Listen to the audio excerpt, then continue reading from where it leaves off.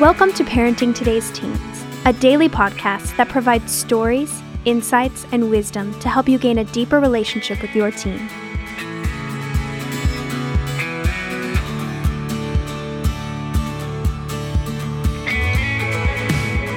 On today's episode, Mark Gregston sits down for a conversation with a couple of Heartlight's teens. For the past 2 decades, Heartlight has become the country's premier residential counseling center and boarding school for struggling teens. Founded in 1998 by Mark Gregston and his wife Jan, Heartlight is a program that not only modifies behavior, but one that seeks to offer a unique, transformative journey through a relational experience that offers counseling, small group therapy, academics, and activities. We hope you find encouragement as you listen to these stories today.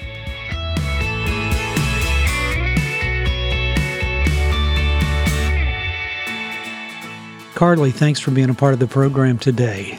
Thank you for having me here, Mark. I gotta admit, it wasn't too fun getting here or the road down here, but I tell you what, it's gotten better since I've been here. Okay, well, let's talk about that for just a minute. I mean, you come to Heartlight, you live in southern Louisiana, now you're a few hours away from home, living with a bunch of strangers that you don't know. What got you here in the first place? I guess being myself, really, kind of rebellious. A lot of rebellion, a lot of bullying, a lot of people being rude and mean, To you? To me. And so how did you respond to that? Rebellion and a lot of disrespect to parents and pushing everybody away. Wow. Do you think the stuff that happened at school, and in that social circle, you kind of just brought it home and it kind of reflected on your parents at that time? I sure do. I think it was a lot of anger at myself because I couldn't be perfect. And at school, I had a lot of self-esteem shot down since probably starting at 7th grade. 7th grade it started, and then throughout high school and freshman year, and then 10th grade it got a little better. And then our family life got better because I wasn't so sad all the time because I switched schools. And then 11th grade it got worse again because people started up again, and it was not fun for me at all. Wow. Okay, so for anybody listening, I'm sitting across from this beautiful young lady that she smiles all the time. She's happy. You would never think that she's been bullied or suffered with depression or had a tough time. Tell me a little bit. What would it mean for you to hide all that all the time? Was that an easy thing to hide your feelings? No, it was actually the worst thing ever. It was like I was constantly trapped, constantly worried about somebody picking on me, and then I would worry about my parents being mad at me, and it was a constant thing that I didn't really enjoy being in. It was a constant trap, and it was miserable. Okay, did you ever use it as an excuse to do things you shouldn't have been doing? Yeah, I did. I sure did. Was it like, okay, I'm miserable, now I'm going to just give it up and do whatever I want to do? Yeah, and for me personally, I have a prove you wrong attitude. So everybody would bully me and say, you're a goody-goody. You do all this kind of stuff. And really, I was a goody-goody, and that's who I am. That's the kind of thing I am. But people would always say, like, oh, well, you won't do drugs. You won't do anything like that, which I don't. But you won't drink and all this kind of stuff. And I was like, well, I'm going to prove you wrong. So that was my excuse to do things like that. I was like, so it's okay. What were the things that you started doing that caused more conflict with your mom and dad?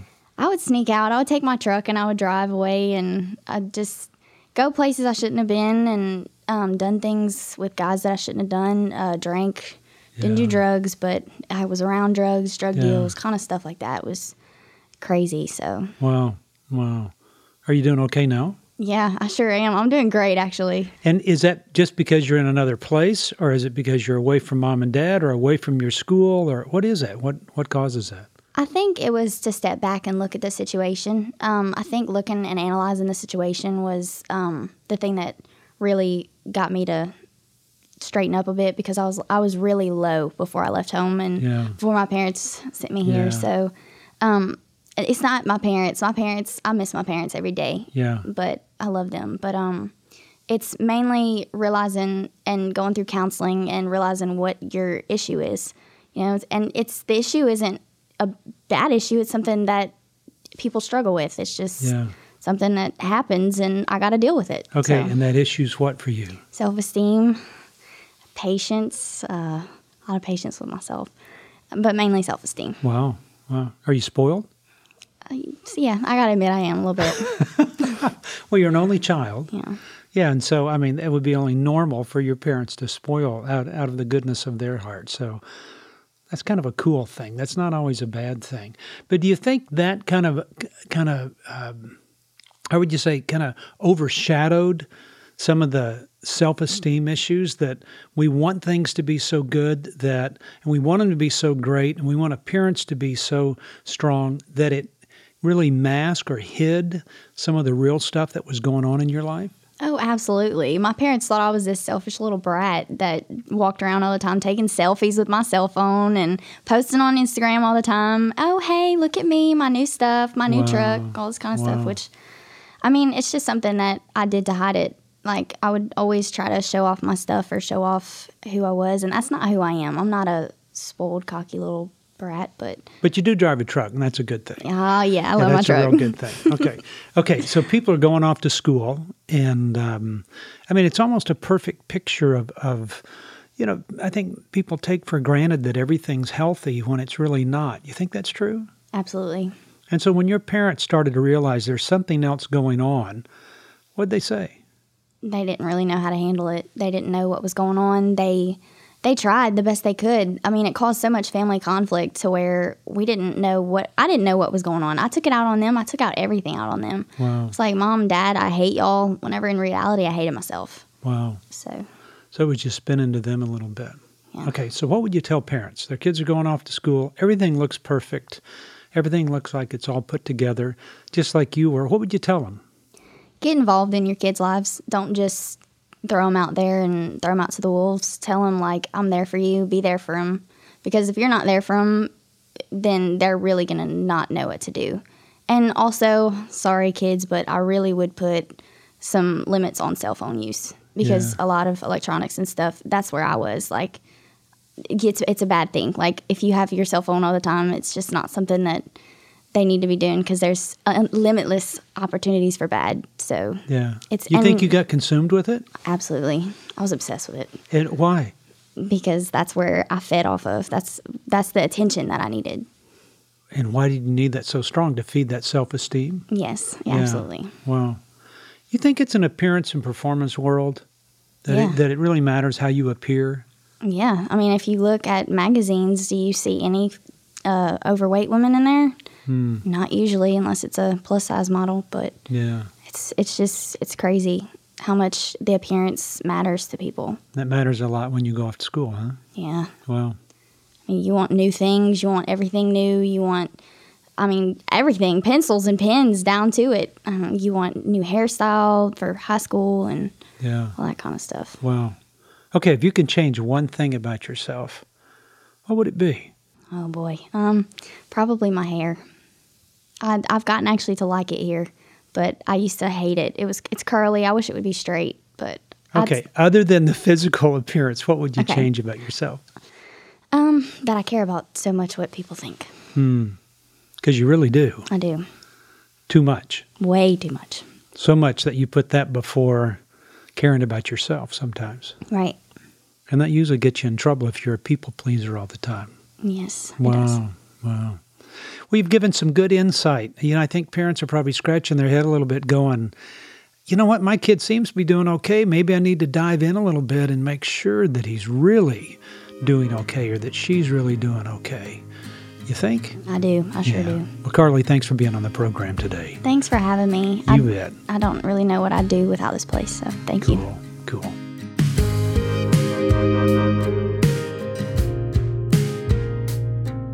Grandparents shape their grandkids' future in a way nobody else can. Their special, unique relationship with their teen grandchildren can be a transformative part of a family's legacy. And it's important for grandparents to understand why and how they can offer their grandkids what no one else can. Mark Gregston is a grandparent, and he shares the techniques he's learned in grandparenting today's teens, which helps grandparents shift their relationship as their grandchildren move into the teen years. In grandparenting today's teens, grandparents will learn to listen better and develop new strategies to stay engaged and have a meaningful influence in the life of their teen grandchildren. Visit parentingteenresources.org and get your copy of Grandparenting Today's Teens now.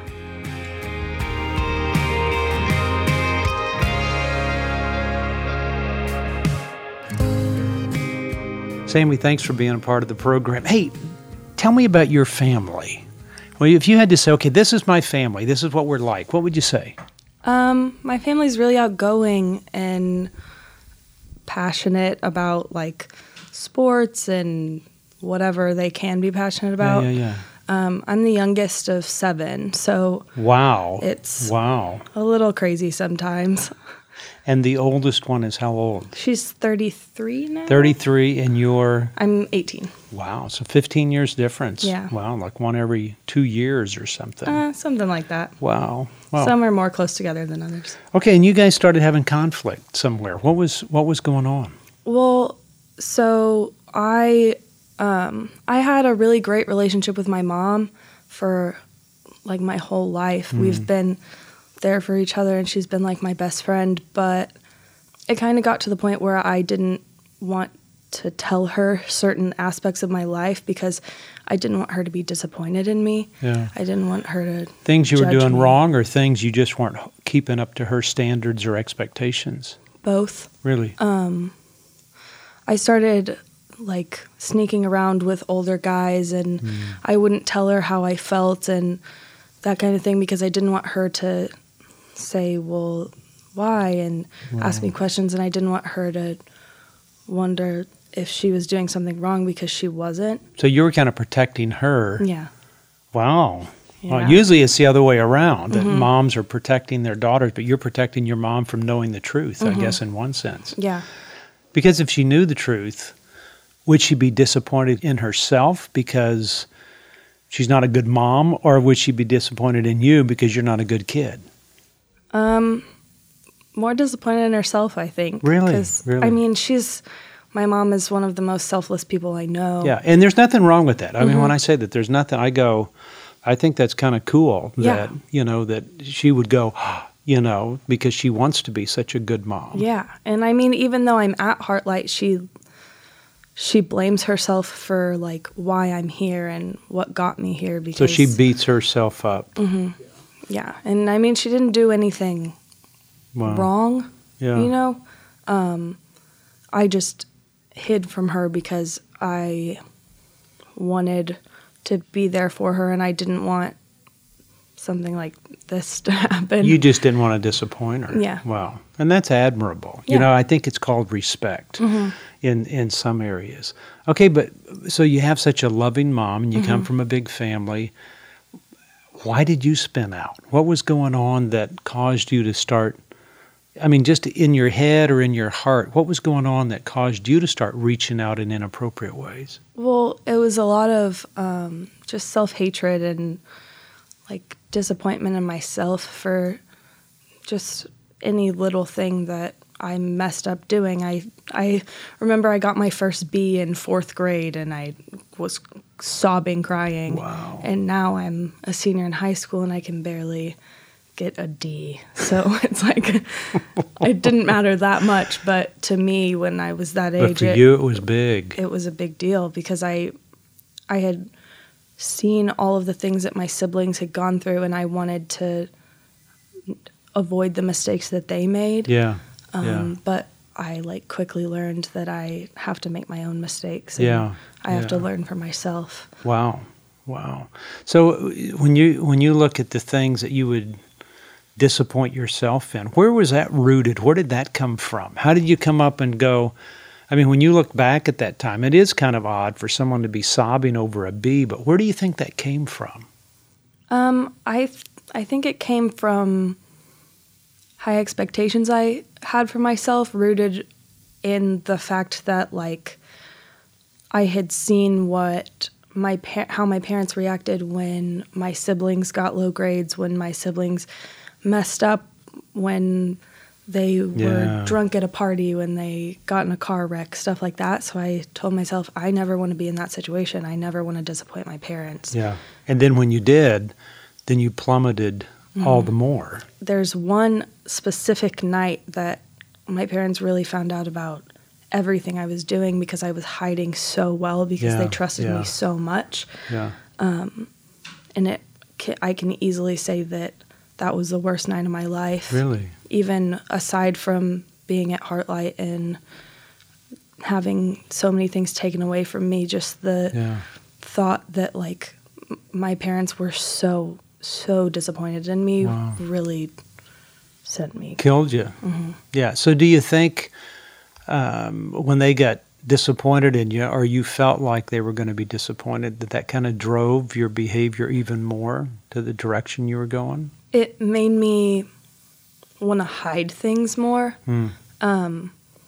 Like if I had a very small lie that I told my mom and then she started catching on, it made it into a much bigger lie. Now it's a huge deal. Mm-hmm. Yeah. And then it was like my mom had no idea who I was or what I was doing. Wow. So what do you think's begun to change in your life? I mean, are you still there with the expectations for yourself? Are you still disappointed in yourself? I have kind of learned that I need to set realistic goals for myself, things that I know I can do. Yeah. And things that I can be proud of myself for, because I would always say, okay, here's something you need to do, and then I would accomplish it and be like, okay, let's move on to the next thing. I didn't take time to relax or be proud of myself. Yeah.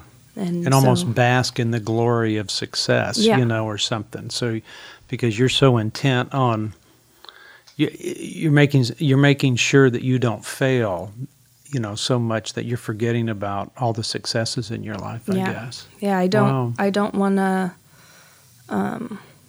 to be more disappointed in myself than I already am. Yeah. And I had to kind of learn that I don't have any reason to be disappointed in myself because I'm a human and I make mistakes and I have the right to. You know what I think? I think disappointment is just, some people get really disappointed in themselves and other people don't. I don't know whether it's expectations or maybe you just realize that, as you just said, that you are human. And if you're human, you're never going to be perfect this side of heaven. And that if that's true, then there's going to be things that happen or feelings and thoughts. And, there's a scripture that says, take every thought captive. And I'd look at that. It really does become pretty important to think through and go, is this thought really of God, or is it normal, or is it something that doesn't belong, because we're all capable of that. I think that's just our nature. But I mean, my lands, you're a senior in high school. It's time to almost fly. And so now's the time to kind of get on with it and move in a good, positive direction. So, and that's why I'm grateful for, even though obviously I don't want to be here, right. I'm grateful that I am here because I think that I am going to be so much better and different and more loving and compassionate than I was, even though that's what I'm known for, as being a loving, compassionate person. I think that my better qualities are going to be even further. That's cool. That's cool. Well, thanks for being a part of the program today and for sharing your heart. I mean, you got a few 100,000 people listening to you, and it's kind of cool. I know they're picking up some good lessons from it. Well, thanks.